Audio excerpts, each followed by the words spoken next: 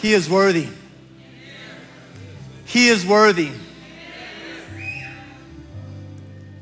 He is the only one worthy. He is alive.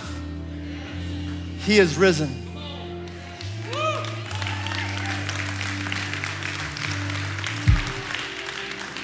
If anyone comes along and says that they are God, I'd be leery. Because they just may be a liar or a lunatic. But if that person who says that they're God says that they will lay down their life and 3 days later raise it back up again, and they do exactly what they said they would do, they're not a liar, they're not a lunatic, they are Lord of Lords and King of Kings. I'm talking about our Savior, Jesus. He has risen.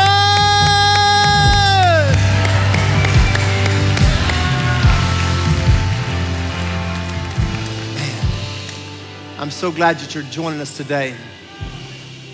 Many refer to this as Easter Sunday, and there's nothing wrong with that.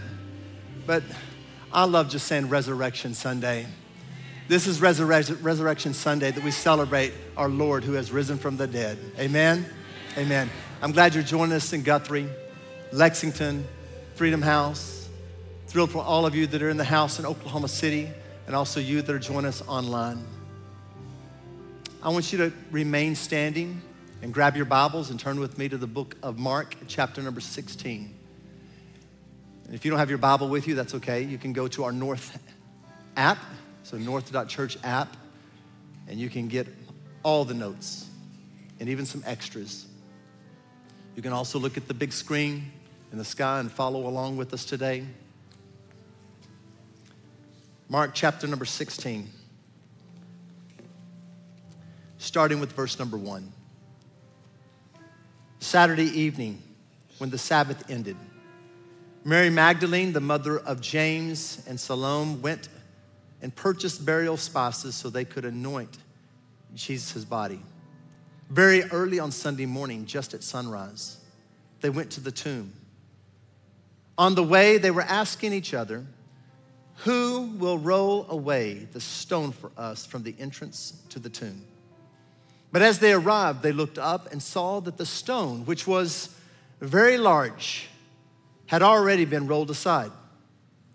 When they entered the tomb, they saw a young man clothed in white robe sitting on the right side. The women were shocked, but the angel said, "Don't be alarmed. You are looking for Jesus of Nazareth, who was crucified. He isn't here. He is risen from the dead. Look, this is where they laid his body." Holy Spirit, may you come. And for those that are followers of you, may you encourage them and build them up in their faith to endure, to fight the good fight of faith, to continue to mature and grow in you. And God, through your Holy Spirit, may you also convince the unbeliever of this strategic moment when Christ rose from the dead. Convince us. May we walk away different today because of what we believed, that Jesus is Lord of all, King of kings, that he rose from the dead, proven who he said he was.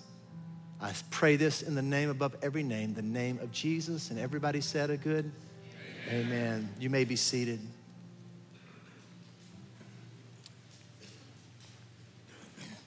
How many of you have ever been around somebody that has kind of a persona about them, a personality that's larger than life?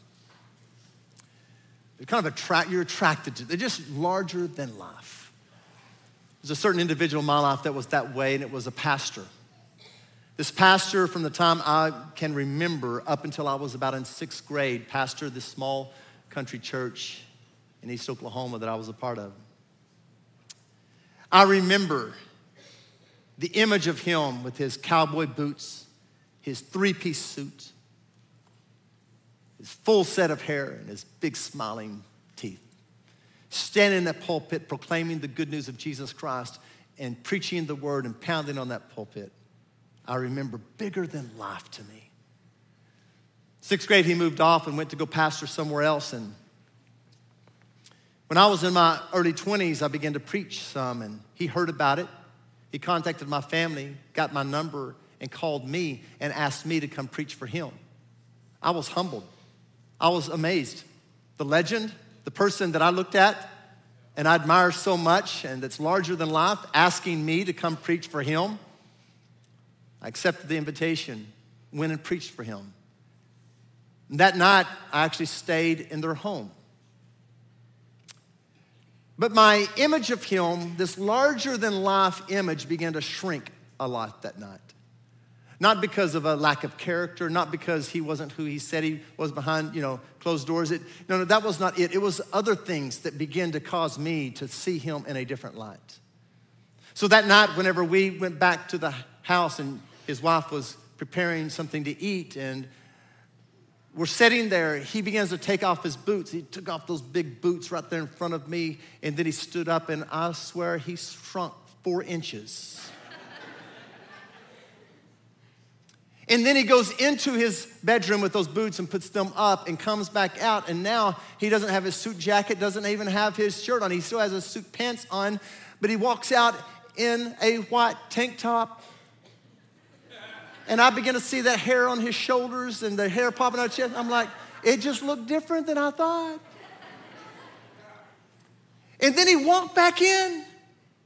And he came back out of his bedroom again. And this time, he has no hair. I didn't know he wore a wig. And then we have dinner at the table. And after dinner and stuff, and I'm just kind of uncomfortable now. Because this was not what I expected. The larger-than-life individual shrinking in size. He goes into his bedroom and he comes back out. It's kind of like the final goodnight, and he doesn't have any teeth. What do you do? In this story, the story of Jesus, Jesus is larger than life. Early on, Jesus began to have something about him that others began to be attracted to from all walks of life, from Roman government leadership all the way down to the pauper on the street. They were interested in this guy. They could not put their finger on it. They could not and did not even realize that it was actually God walking among them. And then the miracles begin to happen. The loaves and fishes with just a lunch of a small lad, he takes and feeds thousands of people. The blinded eyes being opened. The deaf ears being unstopped. The lame can walk. The demonic submit to his authority and flee. Oh, it's the opening of the floodgates as people begin to come to him from every area of the region. And then his good friend Lazarus gets sick and he dies, but Jesus has gone on a trip. When Jesus shows up, he'd been dead for 4 days. Lazarus' sister said, if you would have been here, it would have been different. If you would have been here, and Jesus says, oh, but I am the resurrection and the life. He says, roll back that stone. Martha says, but Lord, he stinks. He's been dead for 4 days. He said, Martha, wait. And he says, Lazarus, come forth. And though the man had been dead for 4 days, he gets out of that grave and begins to walk out of that grave. And I'm telling you, the news about Jesus began to capture people from everywhere. Then shortly after that, he is riding a donkey into Jerusalem. And people heard him coming back into Jerusalem, and they began to get palm branches and began to wave them, saying, Hosanna, Hosanna to the Son of David. Oh, by the thousands as they lined the street for one man to celebrate him. They were preparing for the moment. They thought that this was the time that they're going to squash the Roman government and put over and take back the kingdom again of Israel. Reestablish the throne of David that had been lost. Now's the moment. Jesus rode his donkey all the way up into the temple. He gets off of his donkey, goes into the temple. He actually makes a whip and goes in. And the people in the temple are turned the temple into something it was never intended. They turned it into a marketplace of taking advantage of those that did not have what they needed. And Jesus begins to run them out and said, my house shall be called a house of prayer for all nations. The disciples for the first time see a different side of him. They saw the miracle worker, the guy who could attract kids and set them on a lap and say, blessed are you, the little ones. And they saw him in a different light, though. They saw the miracle working guy with also this authority and the power to literally run people out. And so they're thinking in their mind that, oh, he's ready. He's preparing for that moment that we're going to take over the Roman government and we're going to reestablish the kingdom. Then Jesus retreats and he goes to a garden called Gethsemane. He begins to pray there. And I believe that the disciples were thinking, oh, he's developing his military strategy here as they were praying. Jesus asked for them to pray with him, but they couldn't. 3 different times he checked on them. But in his prayers, he is crying out and he begins to sweat, as it were, great drops of blood. Because he has taken the weight of the world upon his shoulders, the sin of all humanity. And then, in the meantime, Judas, one of his followers, who had betrayed him for 30 pieces of silver, 30 pieces of silver, to the Romans and to the Pharisees. And the Roman government begins to come with their soldiers to get Jesus. And Jesus says, my time is at hand. And he gets up and he walks. And the Roman soldiers said, who is Jesus? And he says, I am he. And when he reveals himself, the Roman guard, these men that are soldiers, fall on their back because of the power. Peter thinks this is a moment. He pulls out his sword. He tries to cut off a guy's head. He misses the head, but he gets an ear. And Jesus says, stop, Peter, put away your sword. And he reaches down and picks up the ear and places it back up on the Roman soldier's head. And he said, no, my kingdom is not of this world. My kingdom is of a world to come. And Jesus turns himself over. And he's led away handcuffed. And in that moment, the disciples begin to flee and scatter. As he goes on trial, the largeness of Jesus, this larger-than-life figure, is shrinking in size in their eyes. He is put on trial. He is convicted even though he was innocent. He was sentenced to death by a cross. His beard is plucked out. He is slapped. He is beaten with a rod. They take a cat of 9 tails. What that means is at the end of this whip was stones and rock and metal that would go across his back and rip away the flesh. 39 lashes till his back lay bare. And then they put a crown of thorn on his head. Then they give him a cross to carry up to Golgotha. And when they get to the top, they put him down on the ground and nail him to a cross. And he breathes and struggles until finally he says, it is finished, and dies. Joseph of Arimathea, one of the Pharisees who believed in Jesus, who did not agree with the other Pharisees that he should be killed, secretly was a follower of Jesus, bought a tomb and asked the Roman government for his body. They said, yes, you can have his body. They took a body down from the cross that Friday evening. He took that body and he put it inside the tomb. And now you have a stone rolled in front. And now you have a stone that's separated from what once was to what could have been. It's over. It seemingly ended. But then on Sunday morning, 3 women began to walk toward that tomb with burial spices so that they could put on the body to slow the decaying of the body and the smell and the stench of a body that is decaying. But as they got closer, they saw that there was something unique about this moment because the stone was rolled away. They were wondering who was going to roll the stone back, but it was already done. And then they saw an angel of the Lord that said this, don't be alarmed. You are looking for Jesus of Nazareth, who was crucified. He isn't here. He is risen from the dead. What they found out that day is that Jesus is not only larger than life, Jesus is larger than death. The final enemy that would be slain and done away with, Jesus that day showed that yes, I can do miracles and yes, I can, but I am larger than death, the final enemy. In Philippians chapter number 4 and verse number 13 is a verse that a lot of Christians know. It says, I can do everything through Christ who gives me strength. Everything through who? Through Christ. So it means that you cannot do anything apart from him. And if you try, it's only earthly. What's done for Christ is going to stand the test of time. It's going to last for all eternity. Anything that's done in your flesh or for what you want, it's only going to last for the here and now. You can make your money, but it's going to come and go. But what's done for Jesus is going to stand for all eternity. In Philippians chapter number 3, that same writer says this. He said, I want to know Christ. Yes, I want to know the power of his resurrection. And this is the key. But I think so many times for Easter, we've watered it down. We've watered it down because Easter has become dressed in pastels with a bunny rabbit and eggs to find. But let me remind you that Easter is more than that. Easter is Jesus Christ, resurrected from the dead. Do not take away the power of this moment because it is about Jesus Christ rising from the dead.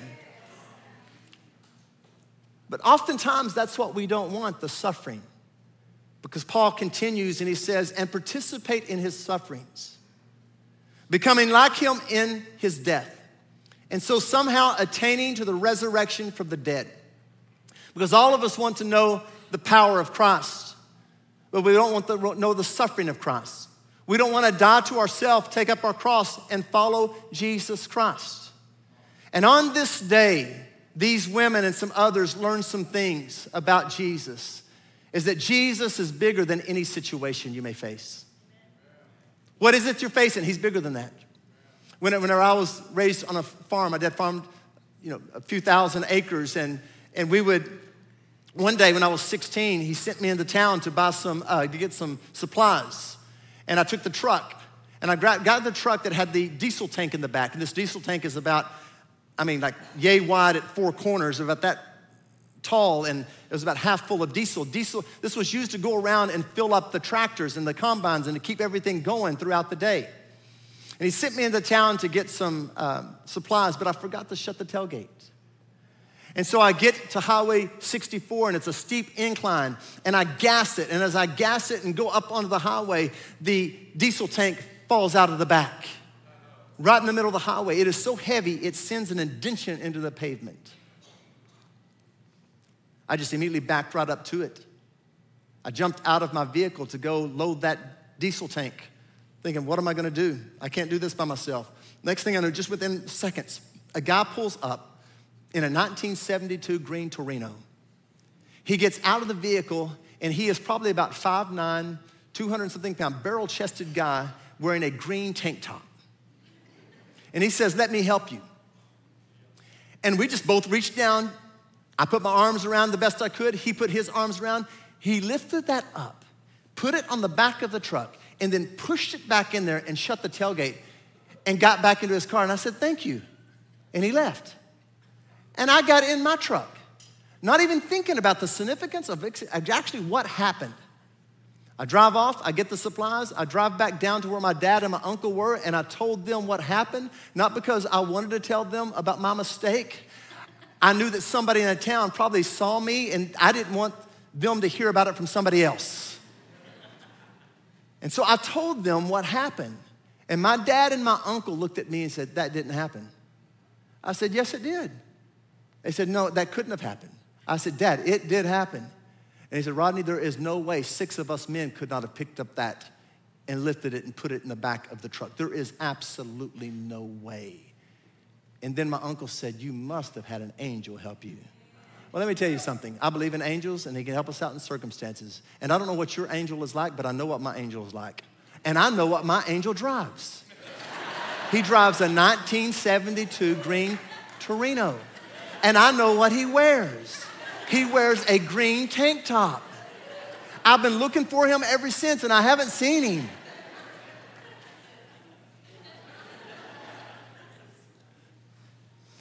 I can't say that I know of another moment I've had like that in my life. I've probably had angels that have helped me and protect me, but I cannot identify that that was definitely the time. But that moment was different. And let me tell you something, my God is larger than life. He can take care of you, whatever situation you're in. He can protect you, he can protect you, he can lead you, he can guide you, he can help you even through the difficult times of life. But sometimes we want him to remove us from them, and sometimes he takes us through the problems of life.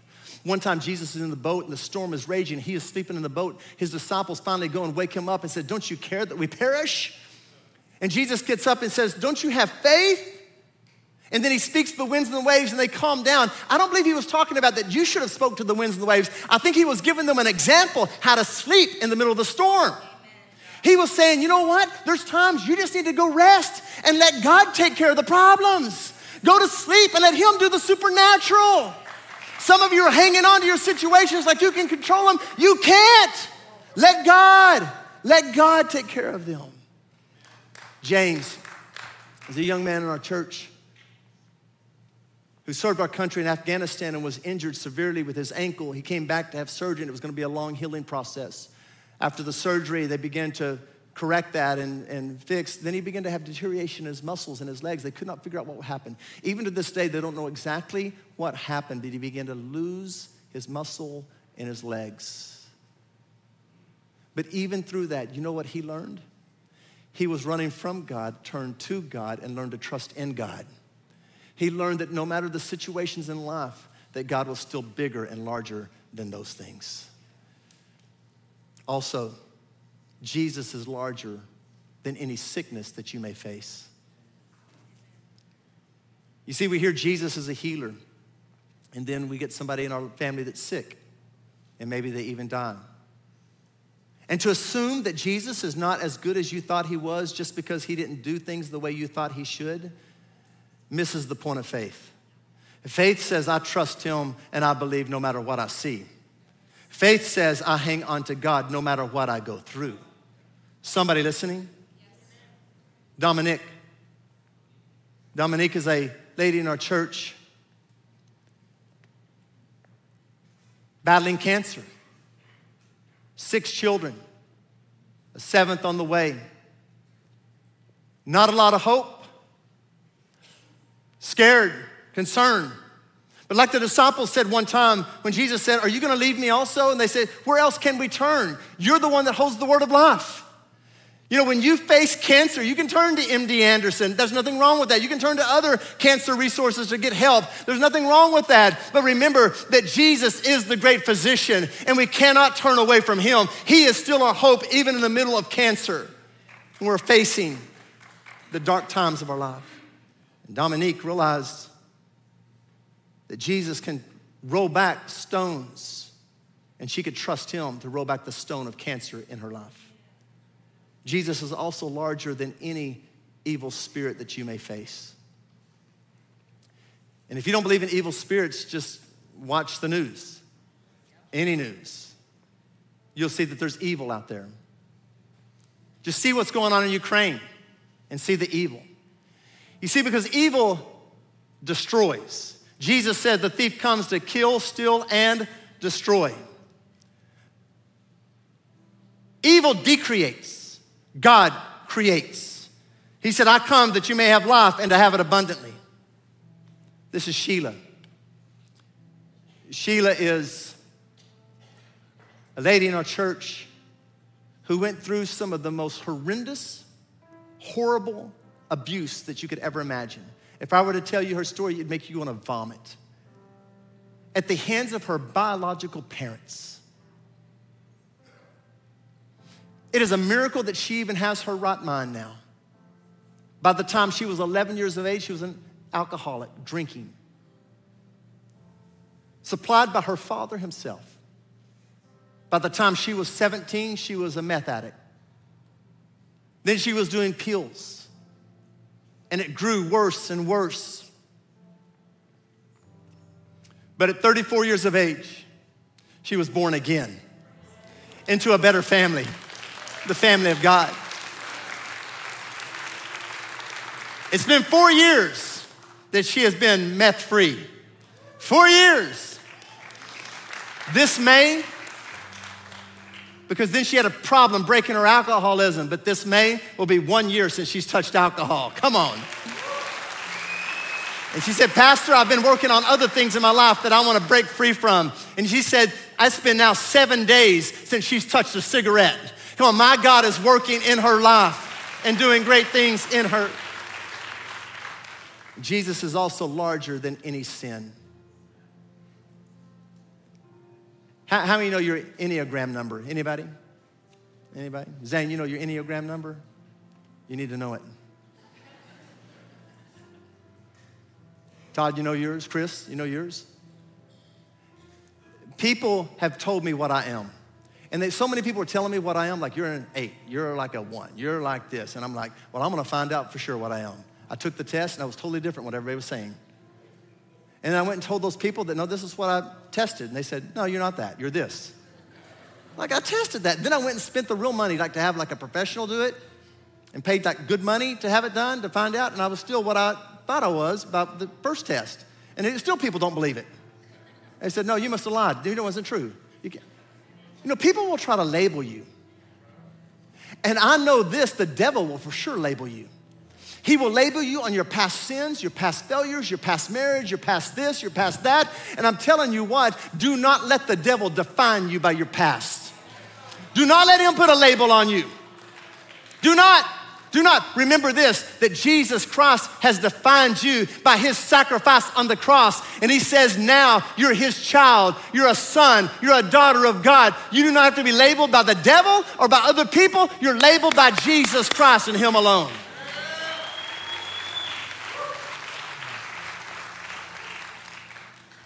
It's interesting to me that in verse number 7 of this passage we read, that the angel says these words. He says, go and tell his disciples, including Peter, that Jesus is going ahead of you in Galilee. You will see him there just as he told you before he died, including Peter. Why did he do that? I believe Jesus told that angel, said, I want you to give them where I'm gonna go, but I want you to make sure to emphasize Peter. Why is that? Because I believe Peter was allowing a lot of people to label him at that time, and he probably even in his own mind was struggling. Why? Because he had denied Jesus 3 times. The 3rd time, he literally began to curse to prove that he was not one of those followers of Jesus. You blankety blank, I'm not one of them. And he begins to label it. Then the rooster crows.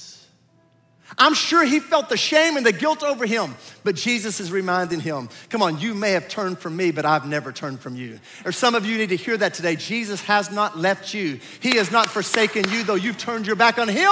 He has always been there waiting for you. Always. When he was on the cross, hanging there, people said, if you are really the cross, if you're really the Son of God, come down from that and prove to us that you're the Son of God. Which is amazing enough because Jesus had already told them, he said, I can call 1,000 angels and take care of this in a immediate moment's time. 1,000 angels. Think about that. One angel in the Old Testament killed 185,000 soldiers. What would 1,000 angels do to this world? 1,000 angels would destroy everything that we know. Jesus said, I can do that, but his whole mission of the cross was not to save himself. It was to save you and to save me. It was to lay down his life so that I can live and you can live. That's the gospel message. That's the hope that we have, is that he can roll back any stone in your life. Preston, self-proclaimed prodigal, running from God. Oh, but let me tell you this. You may be running from God, but God's arms are open saying, the moment you turn around, I'm gonna run back to you.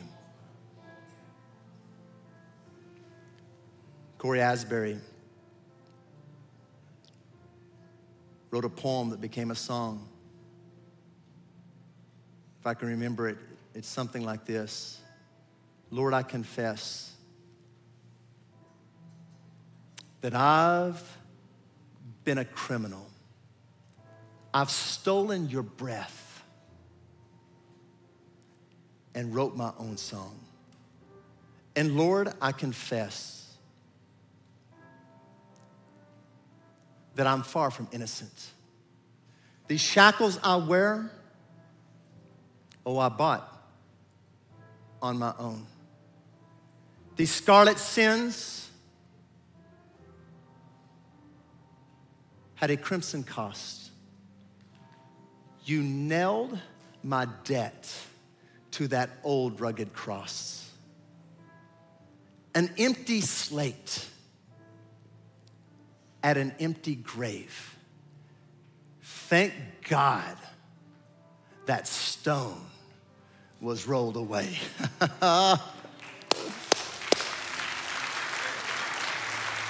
For you today, the stone's been rolled away. He is alive. I want you to close your eyes. Father, do your thing right now.